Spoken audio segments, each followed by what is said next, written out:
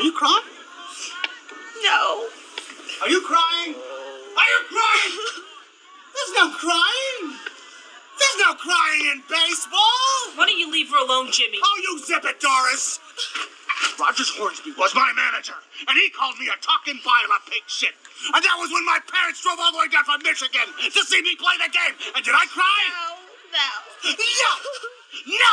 And you know why? No. Because there's no crying in baseball.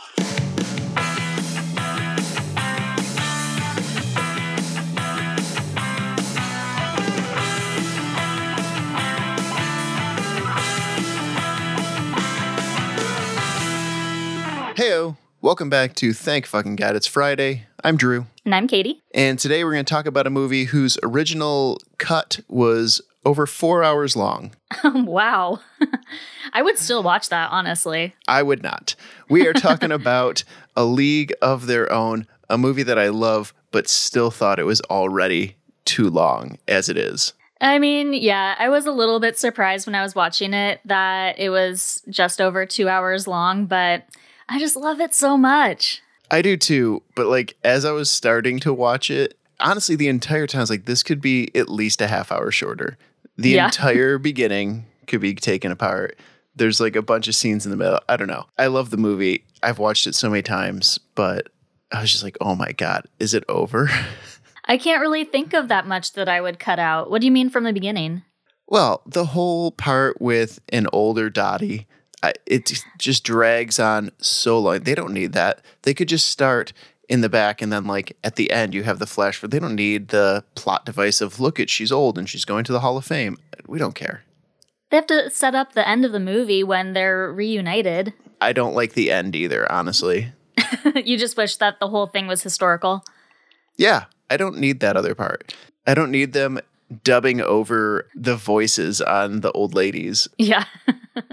Which I never really that. noticed before, but I was definitely paying attention this time and I was like, oh, it's very clear that they're not talking. Yeah. That whole beginning part confused me when I was little because I thought that it actually was Gina Davis playing older Dottie because it sounded like her. And I don't think I understood the concept of dubbing. Yeah. I mean, I never knew that they dubbed over it, but I also don't remember it because I never watched the beginning or end of it. I'd always just watch the parts that I cared about, which is like the 90 minutes that matters. Oh, wow.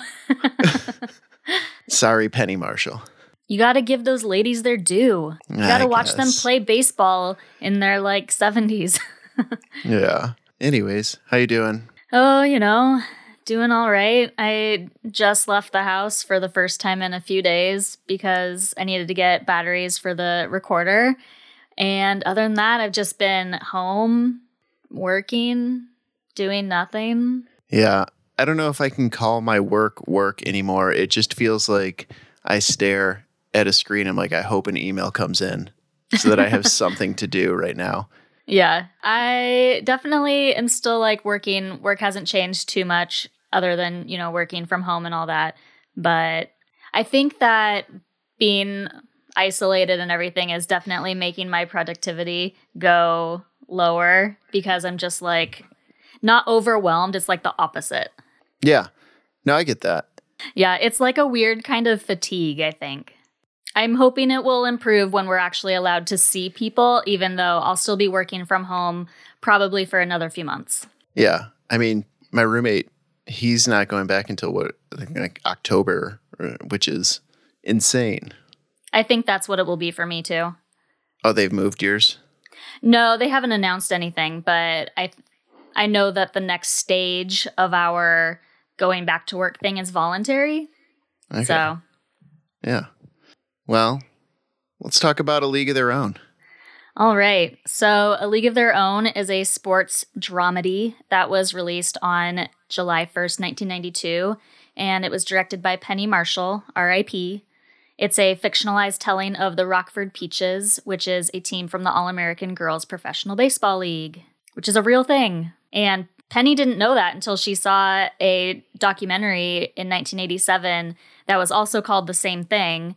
And she contacted its director, Mary Wilson, and the producer, Kelly Candale. I don't really know how to pronounce that. She asked them to collaborate on the film, and that's what kind of got this movie started. Yeah. Did you say 1997? 87. Oh, okay. I was like, wait, that doesn't play. She time traveled to 1997, then went back to 1992. All for a movie, and it worked out. Yeah. But the sibling rivalry from the movie actually stemmed from a real-life relationship that was featured in the documentary, where Kelly's mom played a center fielder in the actual league, and his aunt played second base. And so they kind of used that for the movie, but made the roles pitcher and catcher because they thought that would be more dramatic, which, yes. Of course. So for the cast, we have Gina Davis, who plays Dottie Hinson. She's the star player and catcher for the Rockford Peaches. And she's married to someone in the Army, and her ambitions center mostly around home and family, not sports, even though she's extremely talented.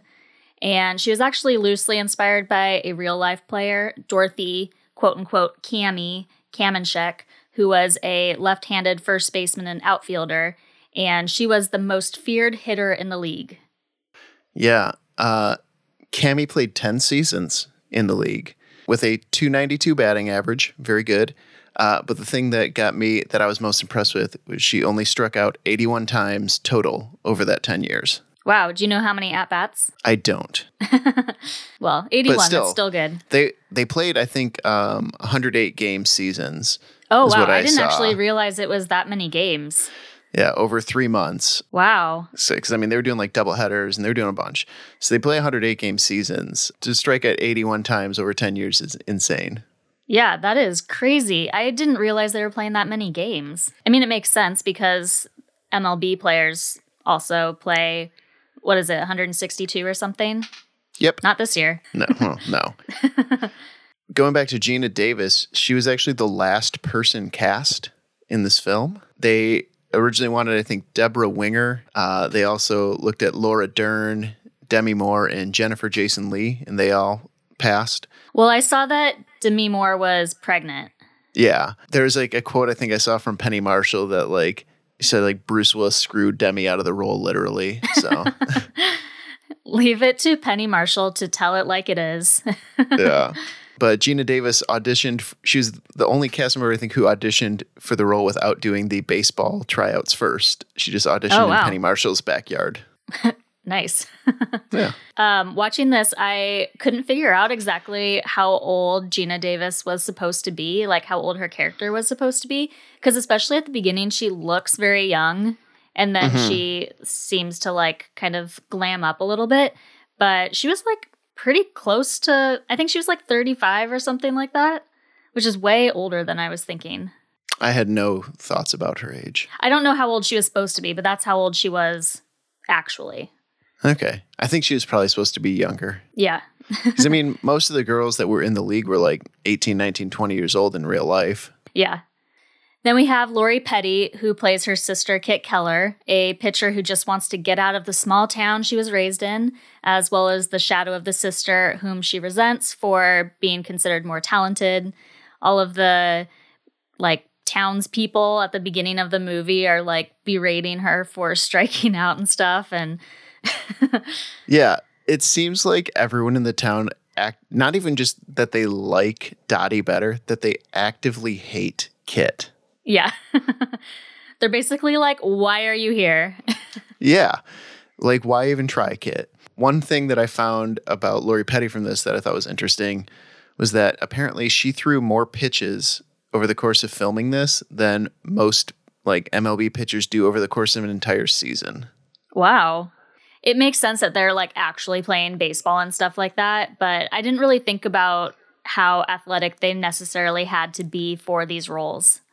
Right. Well, one of the things is, like I kind of mentioned before, all the girls really had to play baseball to be cast. So, like, they had tryouts and stuff, and a lot of these actresses worked with, like, some college baseball coaches and some other people to get in shape for it and do everything.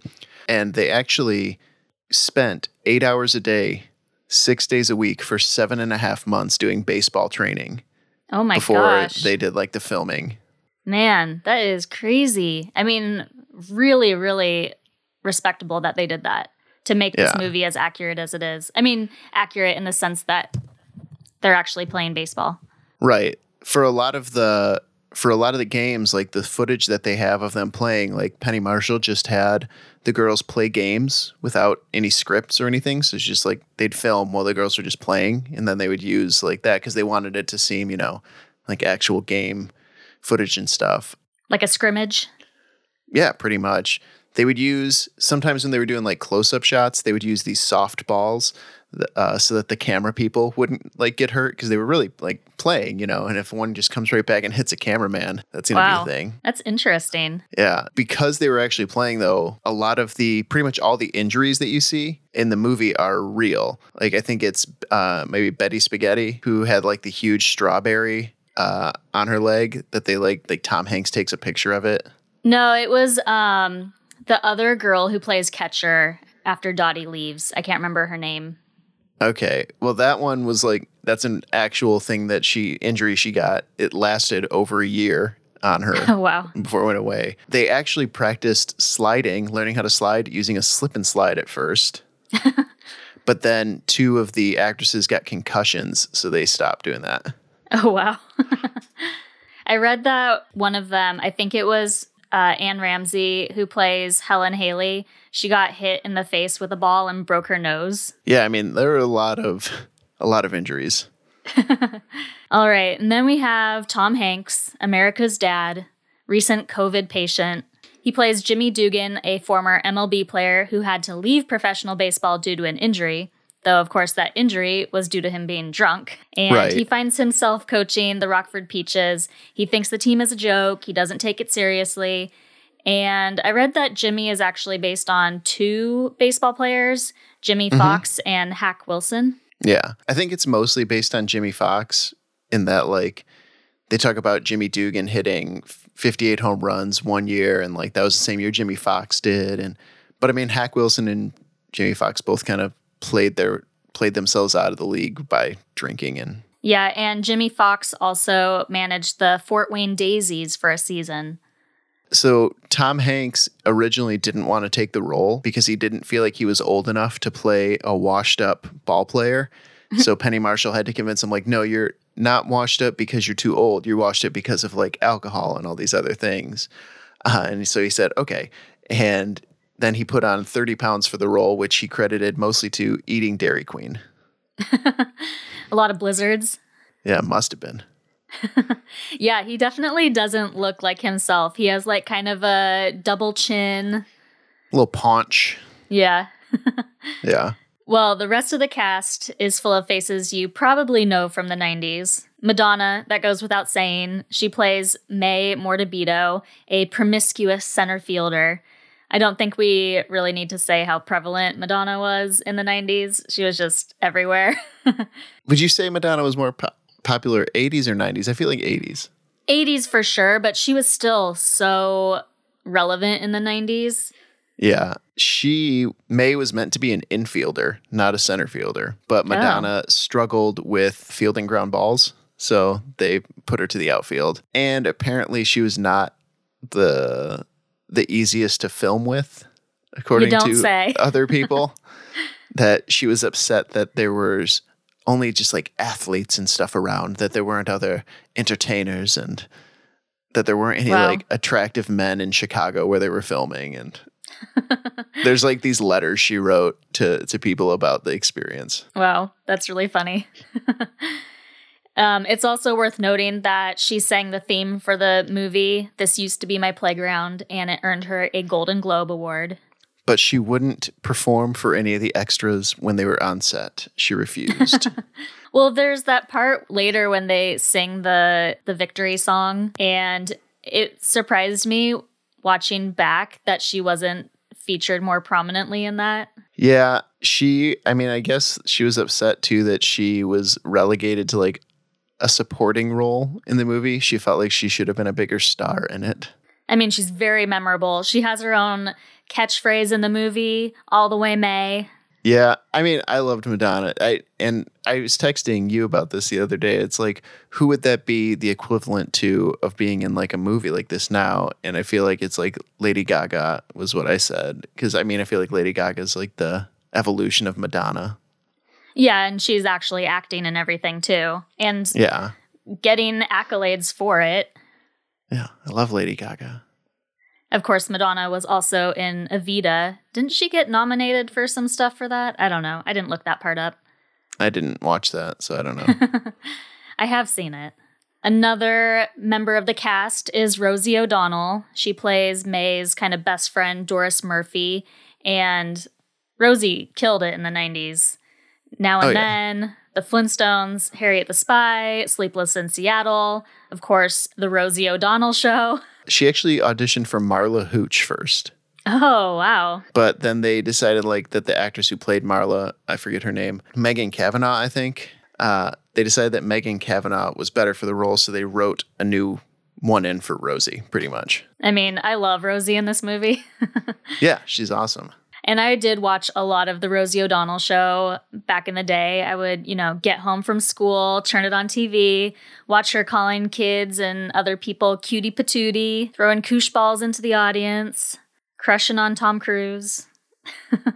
Unlike Madonna, Rosie would entertain the extras. She would do stand-up for the extras like that they had in the crowds and different stuff. Because they had like 1,700 extras or something like that. For all the Yeah, I mean, they had to fill those stadiums. So there were a lot of downtime, and it was like 100-degree heat where they were filming and all this stuff. So she would do stand-up, and Tom Hanks would do puppet shows for the extras. Wow, that's funny. And Madonna would do nothing. Diva. We also have John Lovitz, who played the baseball scout Ernie Capadino. He's very well known. You probably have seen him. But one of his most notable 90s roles was as Phil Hartman's replacement on News Radio. I think we talked about that in our News Radio episode. I think that John Lovett's character in this movie is the best character in this movie. He's so funny. He has such good one-liners. Yeah. His character was actually supposed to be in it more, but then they decided like he was so funny that they're just going to focus on like the comedy of what he did. And most of his stuff was just improv lines. So. Oh, wow. I love when he's leaving at the tryouts and he's like, I hate when they get attached to me. There's a line he says there. He's like, gonna go home, give the wife the old pickle tickle. Yeah. And you can like, if you watch the girl's like face, it's like trying not to laugh at half the shit. So that was an improv line? I'm guessing. When he is at the farm and he like screams at the cows, like, will you shut up? Yeah. That was because a calf was actually being born at that time. Oh. Like they didn't know.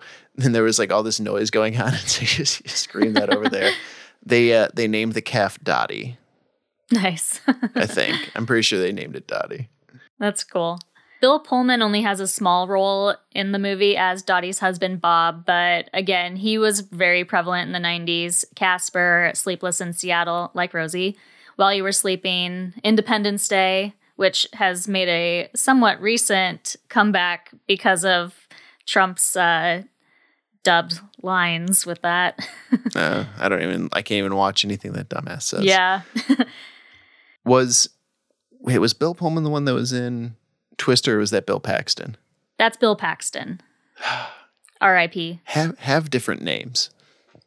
Oh, I cannot tell them apart either. I was doing my notes for this and I was like, Bill Pullman died, right? And I was like, no, that's Bill Paxton. Okay. We also have Anne Ramsey. I mentioned her earlier. She played Helen Haley, and she was on Mad About You as Lisa Stemple, sister to Jamie, played by Helen Hunt. Speaking of Twister. Anne Cusack, sister of John and Joan Cusack, had her first ever role in this movie. She was later seen in Grosse Point Blank, Multiplicity, and apparently had her own sitcom called Maggie, which lasted for one season in 1998. Who is she in this movie? She was Shirley Baker. Okay. The illiterate woman. Oh, really? Yep. I guess it didn't look like her to me. Oh, yep. That moment also always makes me tear up. I get sad. I know. Can you imagine like being there and all these people are watching you and it's like really high pressure, wondering if you like got the job basically and you can't read? You can't read your own name? Man, this was also the first role for Megan Cavanaugh, who played the Peaches' best hitter, Marla Hooch. She has little bit appearances here and there. She was on an episode of Friends, and I think she was on several from Home Improvement. Téa Leoni, very, very small appearance in the movie as the first baseman on the Racine team. I had never noticed that she was there before until this time watching it. I was like, holy shit, that's Téa Leoni. I had definitely watched her on The Naked Truth, which ran for 3 seasons. And of course, she was married to 90s icon David Duchovny for 7 years until his sex addiction came out. And last one of Doris's fans is Joey Slotnick, who, again, Twister. He was on Twister. And he was also one of the main guys on The Single Guy. Is he one of those 2 nerdy guys that's like, we love you? Yeah. Okay. Gotcha. You know him if you see him. One of those guys. Since this is a historical film, I think it makes sense to take a couple minutes to set some context. The All-American Girls Professional Baseball League, abbreviated as AAGPBL, which is so much harder to remember than MLB, played for 10 seasons between 1943 and 1954. And it was founded by chewing gum magnate William K. Wrigley, and he's reimagined in the movie as chocolatier Walter Harvey in the movie. Gary Marshall. Gary Marshall. It was actually supposed to be Christopher Walken, I think. Oh, God. I'm so glad it's Gary Marshall. But yeah, they couldn't afford him was what it was. Wow. Yeah, with men fighting in the war overseas, he and other baseball team owners wanted to find a way to keep baseball around and in people's lives. So they decided that they were going to make a girls' league. And for its inaugural season, there were only 4 teams: the Racine Bells, the Kenosha Comets, the South Bend Blue Sox, and of course, the Rockford Peaches. In total, throughout the league's history, though, there were 15 teams, but a lot of those were because teams moved between cities. I think Rockford and South Bend were the only ones that lasted the whole time without moving cities. Did you see the name of the Grand Rapids team? The Grand Rapids Chicks? Yeah. Yeah. I mean, there were 2 Chicks teams. There was them and the Milwaukee Chicks. Yeah, that was one of those cases where the team moved between cities. Yeah. The name of the league actually was not always the All-American Girls Professional Baseball League. That was only in effect for a few years. It was first established as the All-American Girls Softball League because they were still playing with the softball. Most of the girls were still pitching underhand or sidearm, but then it kind of slowly changed a few years later. I think in 48 it was. They started like all going overhand and different stuff. And so the name was then the All-American Girls Baseball League, and then the All-American Girls Professional Baseball League, and then finally the American Girls Baseball League. Just pick one. Yep. A lot of very long acronyms. Yeah. Why couldn't they just add on a letter like they did with the NBA for the WNBA? They basically had to reiterate the fact that these were all-American girls for the war effort. Weren't some of them Canadian? Yeah. It says it a lot in the of them, song. I think, were Canadian. I mean, they did make a good amount of money playing comparatively to like where they'd be doing anywhere else. Yeah. In the movie, they mention that they're going to be paid $75 a week. And I looked it up. That's $1,112 in today's money. Nice. Most sources that I saw said that the girls made anywhere between like $55 and like $150 a week. So depending on how good you were, where you were playing, that sort of stuff, I'm guessing. Yeah. And I mean, for most of them, they were like now becoming the breadwinners for their family. They're sending stuff home. I mean, and for a lot of them, it was their first time just getting out of where they lived and seeing anything in the world. We saw that with Dottie and Kit. Yeah. Come on, Dottie. Like the whole rest of your life to hang around here. Never go anywhere, never do anything. Look, I'm married. I'm happy. It's what I want. Let's not confuse things. Okay. But can't you just have this first? Just so you can say you once did something? Something special? Just a few more pieces of history that I've gotten here. In 1943, the first year, the Bells, Racing Bells, did win that first title, but it was not over the Peaches. The Peaches actually finished dead last that year. They won over the Kenosha Comets, but the Peaches were champions in 1945, 1948, 49, and 50. So they managed. I think they had the most title wins out of everybody. Yeah, I mean, you get 4 in 10 years. I got a pretty good chance. It makes sense to have them be the central team in this movie because of that, even if they kind of rewrote history for that first season. Yeah. There was another player that was part of the inspiration for Dottie in here. I mean, the main one was the Cami Kamenchik that we'd mentioned before. But there was another player, Lavon Pepper Pear Davis, who she wrote a memoir titled Dirt in the Skirt, which was their catchphrase, I guess. Yeah. Their team or their slogan. A story about her was that she once punched an ump out, punched him in the face, knocking him down for calling her out at second base when she thought that she got in there. She did get ejected from the game. Yeah. I can't see Dottie doing that, though. No. A couple other little things, like in the movie, it's kind of implied that at the beginning, the fans are like, these girls can't play baseball, they're girls. Blah. But in real life, I feel like it seemed like most people said, like, yeah, they understood the girls were talented, that they could play. But the girls had a reputation of being easy. Like, they're rumored to, like, they were called Bloomer Girls were coming into town. Oh. One of the teams was called, according to, like, something, Slapsy Maxie's Curvaceous Cuties. Jeez. And because of this, Mr. Wrigley, that's why he instituted all of, like, those rules for, like, no drinking, no smoking, no boys, no going out, all that, because they were trying to combat the negative reputation that people had, like, of these girls wearing skirts going out and playing baseball. Wow. I didn't see anything like that. Yeah. Naughty.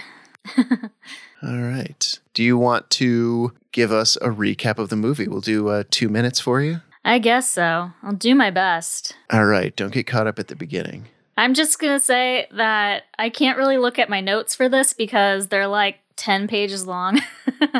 So I'm just going to try to remember what I watched and not focus as much on my notes as I usually do.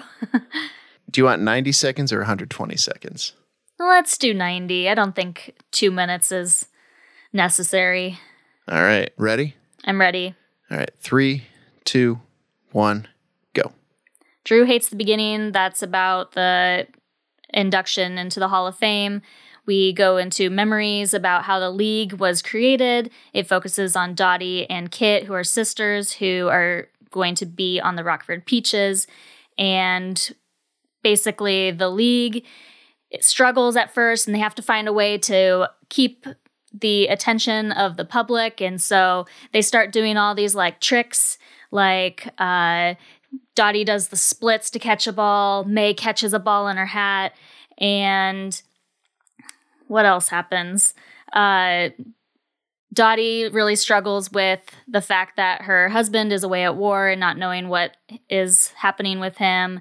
He eventually comes back semi-injured. He has a limp, and she wants to leave the league because, you know, she just loves her husband and that was all she wanted to do with her life. But she ends up coming back for the World Series.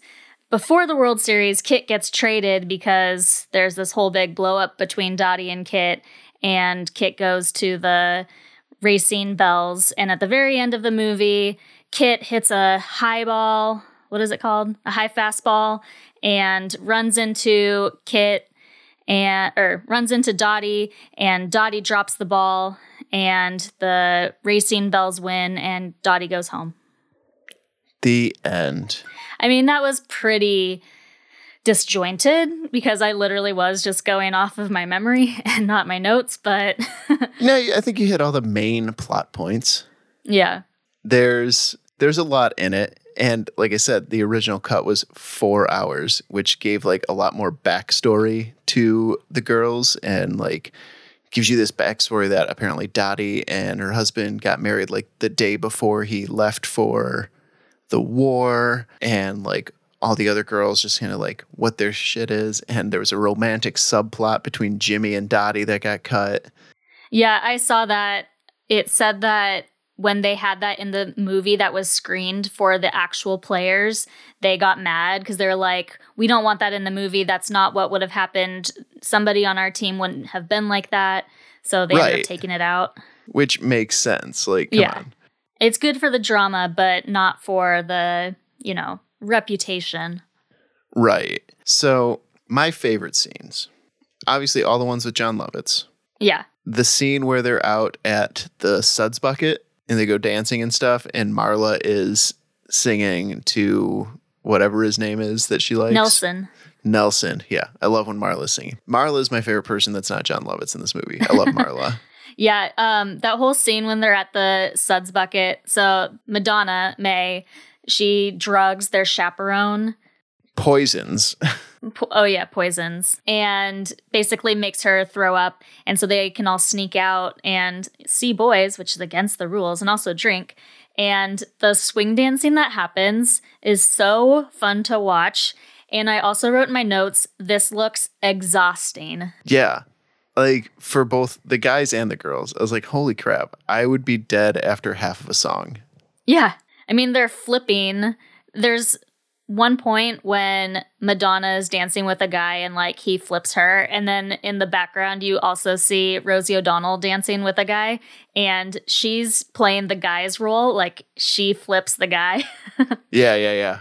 Then I think the next day is when they go to church and that priest, that's the second time he's dropped that Bible since she's been in there. What did you tell him, May? Everything. One part that I liked in this movie as well is it's just like a short little throwaway scene, but they have like where there's the black woman who's like hurls the ball in. And I feel like that was like kind of like a nod to that they still were segregated in this league too, and that even after the color barrier is broken in the MLB, they still didn't allow black players in the girls' league. Yeah, it wasn't even that they were segregated. It was just that black women were not allowed to play at all. Yeah. So I did want to call out the fact that the team's uniforms were dresses. Right, which they were in actuality. Yes. So the uniforms were designed by an art director from the Wrigley Company and actually had some input from Wrigley's wife, Helen. Oh, yeah? And obviously they were not ideal for sliding. And so a lot of the actual ball players got a lot of injuries, but they were modeled after figure skating uniforms, field hockey, and tennis outfits. Okay, I did not know that. But I just really like when they're seeing those uniforms for the first time and they're saying, you can't slide in that.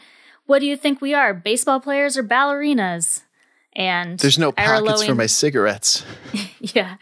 And Ira Lowenstein is like, if you can't play ball in this, you can't play ball with us. And he says that there's 30 or whatever girls getting on a bus right now who will play in a bathing suit if he asks them to. Yeah. Oh, boy. Which, I mean, he wasn't wrong. No. But one of my other favorite scenes is when Tom Hanks first comes into the locker room and he's just clearly either A, still drunk, or B, incredibly hungover. Oh, he has to be wasted. Yeah. And he pees for like 50 some seconds. In that scene, Penny Marshall was in a stall off camera with a hose and a bucket. And basically she just kept going and like she didn't tell anyone how long she's going to go for. She just wants to like keep going and let him see what would come out of a scene. Was the timing thing improv then?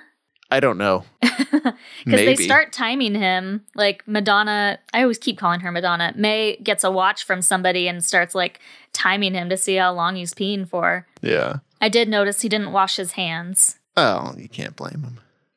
He's still drunk. Yeah. Pretty soon after that is one of the parts I really like with the Movie Scope news break that shows how the girls, it's like archival footage that shows how the girls aren't just ball players, but they're women. And serving coffee and shit. Yeah, they're just like running the bases and then getting their nose touched up and then serving coffee and things like that. But my favorite line is, "And how about Marla Hooch? What a hitter." And she's like way out in the outfield where you can't see her. Yeah. I think, is that after the scene where the bus driver quits? No, it's before that. Okay. I think. Yeah, no, I Wait. think you're right. Yeah, it has to be. Tom Hanks has actually some of the funniest lines in this movie, too. I mean, I think John Lovitz and Rosie O'Donnell are like line for line the funniest. But Yeah. Tom Hanks has some good ones when he's woken up after the bus driver quits and he just screams out, "Who is Lou?" And then turns to the chaperone who he had kissed. "By the way, I loved you in The Wizard of Oz." Yeah. And then he gets in the driver's seat of the bus and he's either completely drunk or severely hungover. So not the best decision. But he was definitely drunk driving them. My favorite line of his, though, is, "Has anyone ever told you look like a penis with a little hat on?" He says that to the ump. And he's like, Yeah. "No, you misheard me. I can't believe no one's ever said that to you before." Everyone's Yeah. And I like that's a good how one. when he gets ejected, all of the players are like, "Yeah, get out of here." Go away. Obviously, one of the iconic moments from the movie is when they're in the middle of the game, and it's right after Ira Lowenstein tells them that the league is in trouble, and there's a pop-up ball, and Dottie, instead of just catching it, does the splits to catch it, and the photo makes the cover of Life magazine. Oh, yes. That one was a stunt double, but the one where she catches it behind her back was actually Gina Davis. The stunt double was having trouble doing it, so Gina Davis tried it and just like Wow. did it. Good job.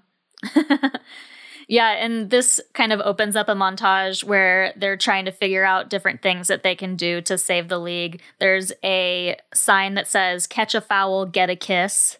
And I was wondering if they really did that. I didn't look it up. I didn't either. But we see like a sailor catch a ball, and then I think it's Helen Haley kisses him or something like that. No, not Helen Haley. Was it Evelyn? Ellen Sue, I think.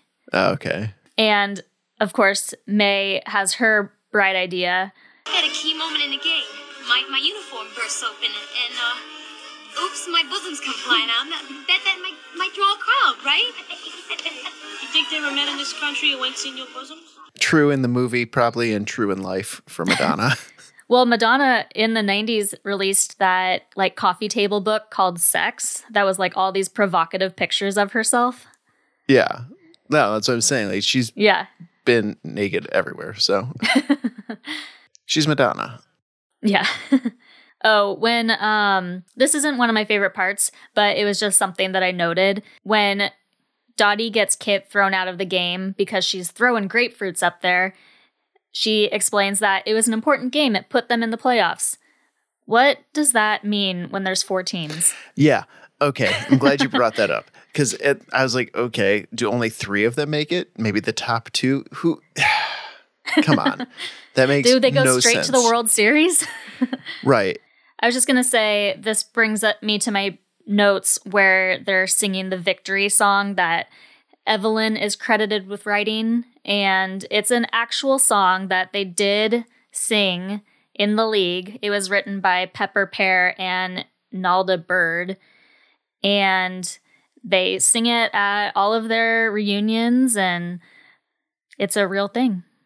And it gets stuck in your head very easily. I have it stuck in my head right now. Hear that call. The time has come for one and all to play ball. We're the members of the All-American League. We come from cities near and far. We got Canadian, Irish, Norse, and Swedes. We're all for one, we're all American.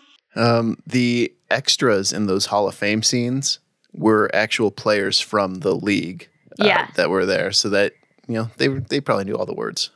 That's why I was saying you got to watch that part, because those are the real women. Yeah. I get it, but I don't need the beginning. Sorry. When she's like telling her grandkids how to play basketball and they're trash at basketball. Oh, I always it's thought fine. that was cute. And I think that kind of explains, some stuff that happens in the movie. Let's get to that. Should we talk about that now? Yeah. Okay. So at the end, obviously, Kit gets a great hit. It's going to be a stand-up triple. She's tied the game. It's Game 7 of the World Series. All they need then is somebody to hit her in from third. Except Kit decides she's drunk on power and she is going to go home and win this game. She goes and first of all, the ball is at third base when Kit is at third base. So her rationale for going home is there's no rationale. She's just doing it. Ball gets thrown home. Kit barrels over Dottie. We see a slow-mo close-up of Dottie's hand. The ball falls out. Does Dottie drop the ball on purpose? I don't think she dropped the ball on purpose, and I'll tell you why. Prior to this, Dottie goes up to Ellen Sue and tells her, high fastballs, she can't hit them, can't lay off them.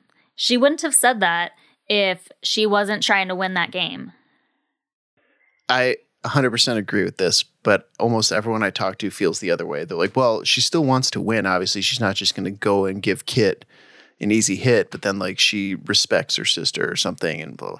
No, Dottie wouldn't do that. She wouldn't cheapen the thing. She got rolled the fuck over by her sister who was like on steroids at the time for something.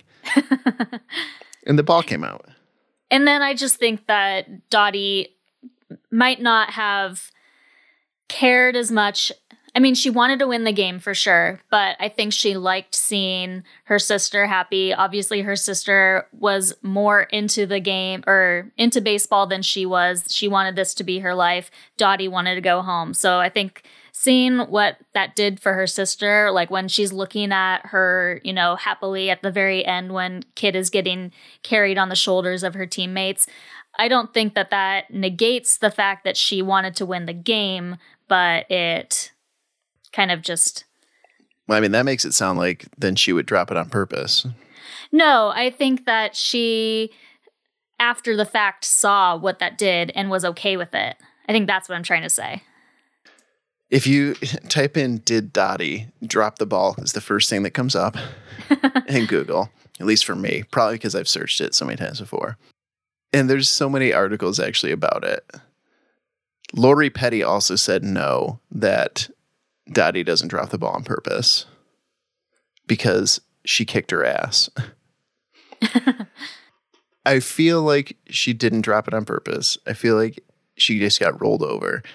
But there's so many arguments of like, well, you see her earlier in the movie and she doesn't drop one when she gets hit by a much bigger person. What? She's going to drop it when Kit does it. And she just did it because it's her kid sister. And then they'll tie it back to like at the beginning when she's talking to the grandkids and she's like, let your little brother shoot. Like that's what she's doing to Kit. Because that was her lesson learned. She was older and wiser at that point because she learned from this moment. Well, again, if you're saying that, then she purposely dropped it. No, she learned from what happened after. Okay. I still say she did not drop it on purpose. It fell out of her hand, like you said. She got barreled into, but then seeing the outcome of it made her okay with that. Okay. I can accept that.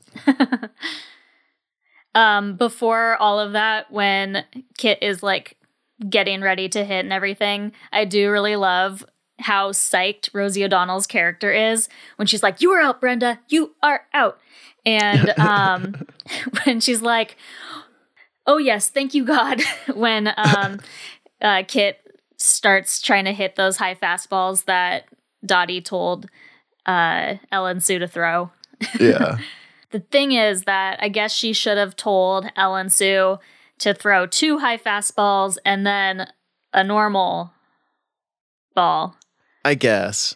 Yeah, I mean, you got to mix it up. Who knows?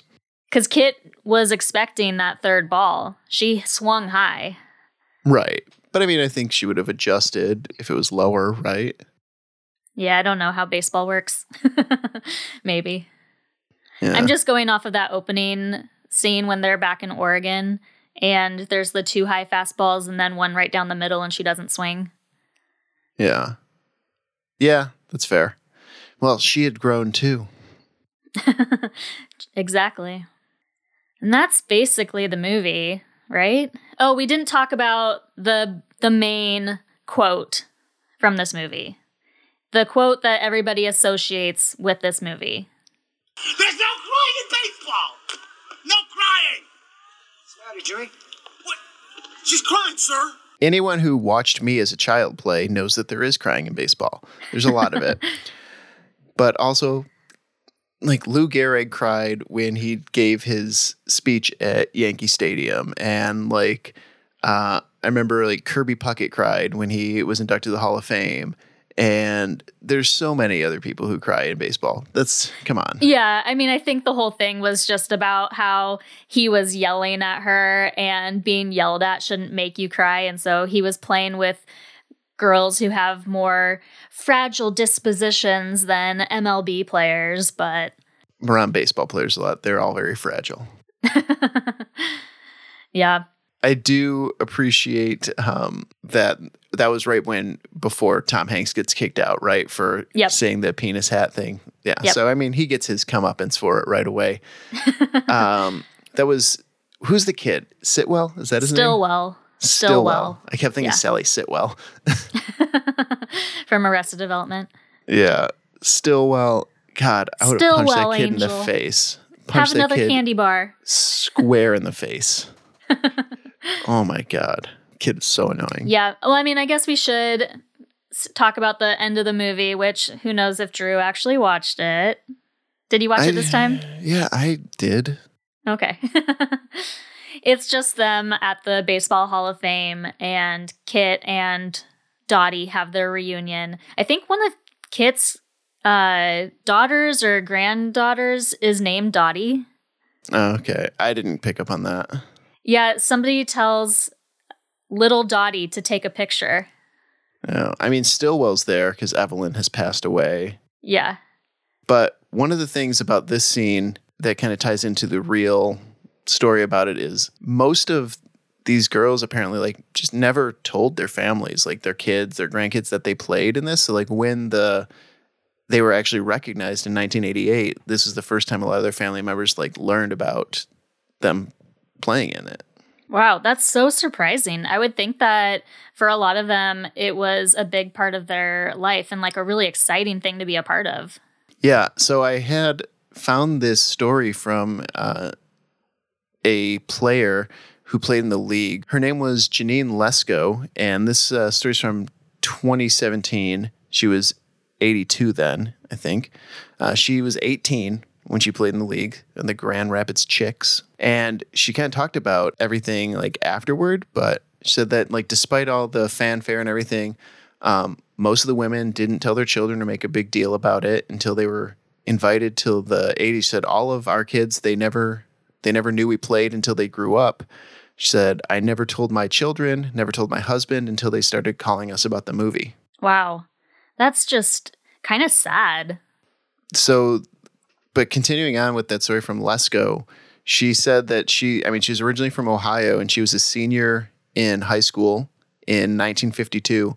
And she was a back girl for like a local men's team when she was told that there was still like women playing professional baseball. So she drove her sister's car, got to the field, saw a bunch of women trying out for the league. She was 18 and she's like, I was caught off guard. All these girls in short skirts. I didn't even know what they wore before I got there because we didn't have TV or any way to see anything, like pictures of them. So she's like, I always wore jeans. And when I went out there, I felt like naked out on the field wearing those skirts, but that's what they were doing. So she joined after they already had the official uniforms? Yes. Oh, okay. She played with the Chicks until the league stopped operating. So got it.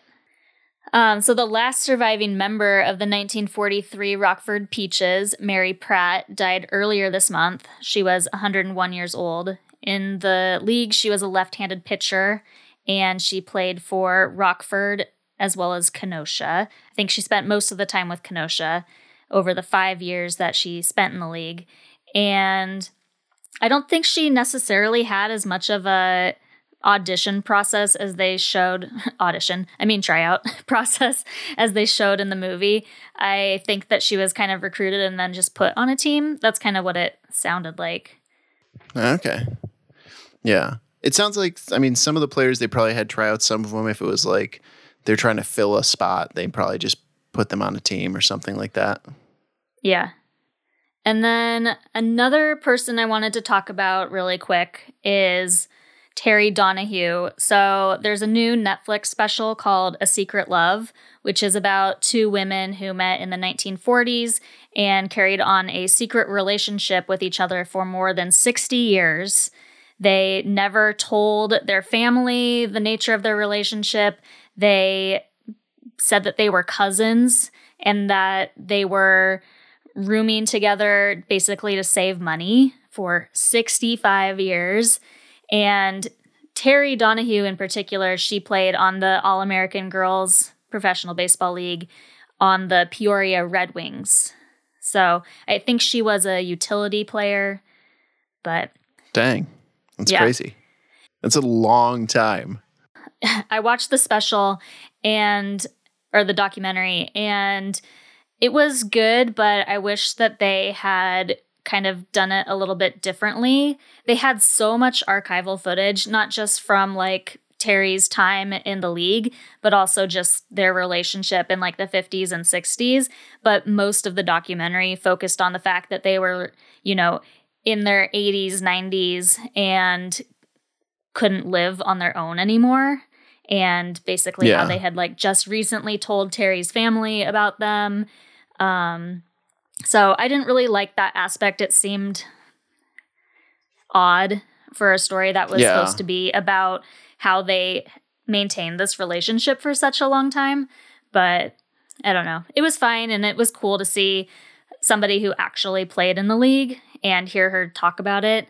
But she passed away in March 2019 at age 93 from Parkinson's. Man, that's such a long time, though, for a secret relationship. Yeah, when people would call or whatever, if they were like needing to make appointments for each other or whatever, they would just be like, yeah, my cousin needs this or blah, blah, blah. And yeah, they literally just said that they were roommates to their family members. Their family members are dumb then, right? Well, they were afraid of what their family would think, in particular, like their parents. I mean, their family members are dumb for not figuring it out over 60 years. Yeah. Come on. Yeah. It was really interesting. They also talked about their like boyfriends that they had like in the 40s and stuff. And the two were like having a relationship, but they also had these boyfriends for the looks of it. Yeah. And like the other woman, her name is Pat. Like 3 of her boyfriends died like in weird accidents. Like one was like crushed by some sort of like wagon or something. I don't know. And so you're saying she's a murderer? No, I'm saying that I was going to say that what Terry said after that was, you were meant for me. And it was really sweet. These guys had to die so that they could be together. But they lived in Chicago for their whole relationship before moving back to Canada. They were Canadian. Okay. So I didn't actually intend to talk about that so much, but it's an interesting documentary. Yeah, for sure. That sounds cool. I'll have to look that one up. I wanted to very quickly as well call out that there was a very short-lived TV series that was a spinoff of this movie in 1993. It was also called A League of Their Own. And Megan Cavanaugh came back as Marla. And we didn't really talk about Tracy Reiner as Betty Spaghetti. She's Penny Marshall's daughter, but she was on the TV show as well. I did not know that she was Penny Marshall's daughter. Oh, yeah. Yeah, she was adopted as well by Rob Reiner. That's why she has the last name Reiner. And currently, Abby Jacobson from Broad City is working on a TV remake for Amazon. And it's going to star herself as well as Darcy Carden from The Good Place. But they started production on it in February of this year, right before the coronavirus pandemic hit. So that'll probably affect when we get to see that. I'm sure that'll be good, though. They They do good stuff.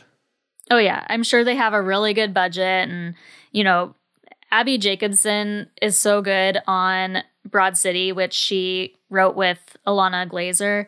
So I think it'll be great. And Darcy Carden, hello. Also Janet. on Broad City. Oh, yeah. I forgot that she was on Broad City. Yeah, she works at the workout place. What's it called? The Soul Cycle, or Right, whatever yeah. it's called. Soul Spin. Yeah. Some Yeah, sort of that spin was- place. That was the first time I ever saw Darcy Carden. Yeah, was on same. Broad I City, totally so- forgot that was her, though. Yeah. God, she's so funny. So I did do a call out on Twitter asking if anybody had some memories of this movie.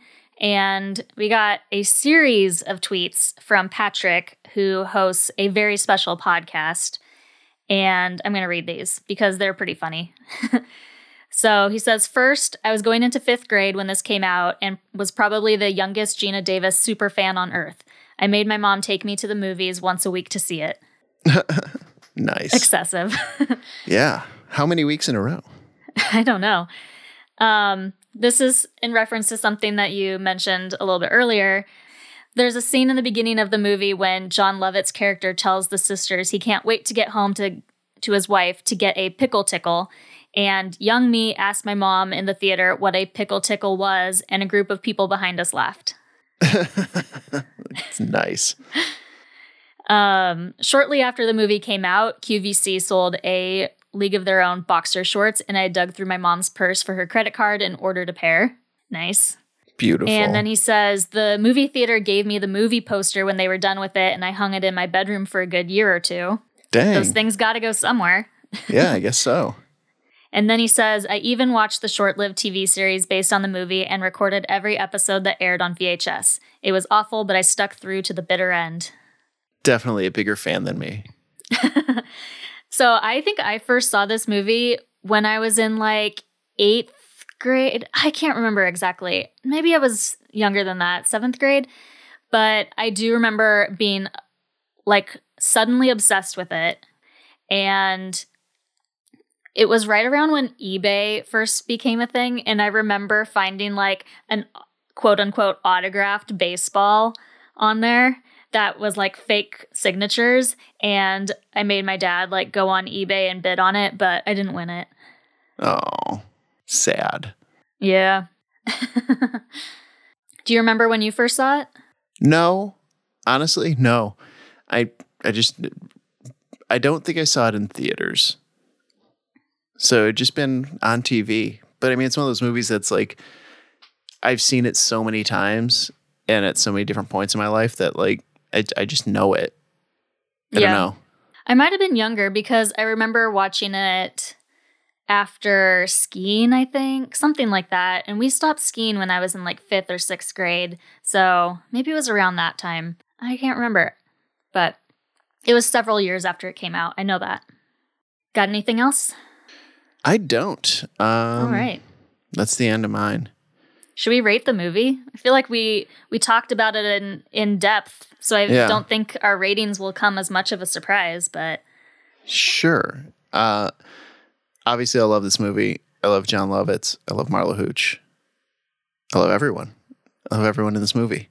It's so great. And I mean, like the baseball that they show, like I said, they were playing baseball. They were doing it. They did a great job of reflecting that and kind of showcasing just the girls in the league and how hard they worked and everything for it. And I'm going to give the movie 4.5 little penises with a hat on top out of 5.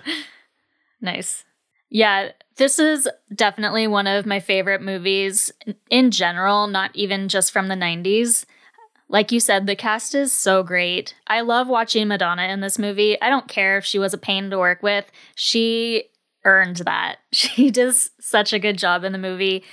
She's so entertaining. Like I said earlier, that whole scene at the Sud Bucket when they're swing dancing, it's so much fun to watch.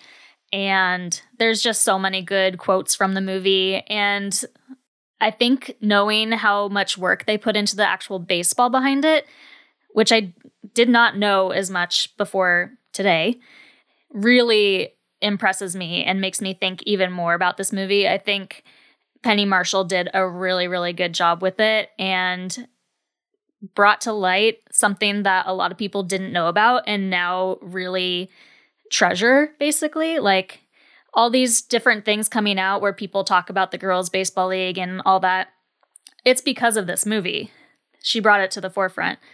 So I'm going to give this 5 dropped baseballs out of 5. All right, a perfect score. Perfect score. All right. Respect. I mean, it's one of the few movies I've seen, right? Yeah, you've only seen 3 movies, so this Haven't Star we at Wars. least talked about 4 on this podcast? I don't know that you've watched them all. All right, so I did want to mention that we are running a bit of a contest right now on our social media. We are asking for people to leave us a review on either Apple or Stitcher by June 4th, which when you're hearing this, you have just under a week left if you're listening on the day it comes out. That's a Thursday, June 4th, to be entered into a contest to win a Snick prize pack. I have been scouring eBay and my closet to find some merchandise related to different Snick shows. And so if you want to win that, you can send a screenshot of your review to us at tfgifpodcast@gmail.com, and we'll put your name in the drawing. And the winner will be announced on June 5th on our social media. So stay tuned. Woo. And we have gotten some reviews from that so far. I wanted to read 2. Okay. One is debatable. You'll find out why. So the first one is from LBJ Freckles, and it says, "This podcast is all that. If you love 90s TV, and who doesn't, this is the podcast for you. I love Drew and Katie's commentary and look forward to listening during my morning commutes and workouts so I can get my daily dose of nostalgia." I'm going to choose to believe that that's LeBron James. It could be. Who knows? And then this second review was sent directly to our email. It was not posted online. And it says, oh gosh, let's see if I can say this with a straight face. "Just wanted to say you guys are doing a fantastic job bringing back the 90s. I heard you recently surpassed 20,000 downloads. How awesome is that? Though I didn't watch many of these, it seems like they were always on somewhere in the castle, and I've enjoyed listening to your memories and research into the finer details of the shows. I think it's the great way the two of you can interweave your personal experiences into a relationship with the shows. And for the record, though I have only heard a few references, your dad seems pretty cool, Katie. Signed, Lord Murloc of Ultima." And if you can't tell, that is my dad. He used to play this game Is that his called D&D Ultima. name? No, it was this other MMORPG called Gotcha. Ultima, and his character was named Murloc. So, Beautiful. yeah, my dad played that in like the early 2000s, and he still uses that name as his username on all games that he plays, basically. So, Love it. yep. Okay. Well, thank you for the reviews. Yeah, I want to find a way for my dad to post that one. We couldn't figure it out in the 3 minutes he was over at my house the other day. Well, we appreciate anyone who does leave a review. And as Katie said, get entered into a little contest to win some goodies if you can take a screenshot and send that to us. So please, wherever you listen to podcasts, Stitcher, Spotify, iTunes, anywhere. Yeah, not a lot of platforms let you leave reviews, so I'm just calling out Apple and Stitcher for this. But, you know, you can subscribe to us on basically any podcast app of choice. You can also follow us on Instagram and Twitter at TFGIF Podcast. And, you know, even if you don't have a review to send in, you can still send us email at tfgifpodcast@gmail.com. Yeah, say for our next episode, we'll be doing... Clueless. Are we? Is that what we're doing? Okay. Well, that was what I put on the calendar. I don't know if you had looked at it, but Well, my first thought was the movie. I forgot that it was a show. I forgot that it was a show, and I was like, "Oh, we're doing 2 movies," and then it came to me. It'll take a second. Clueless, the show that started as a TGIF show and then moved to UPN. Okay, yeah. Okay, so next week we'll be doing Clueless, or next show we'll be doing Clueless, and that's it. Yep. All right. Well, until next time. Bye.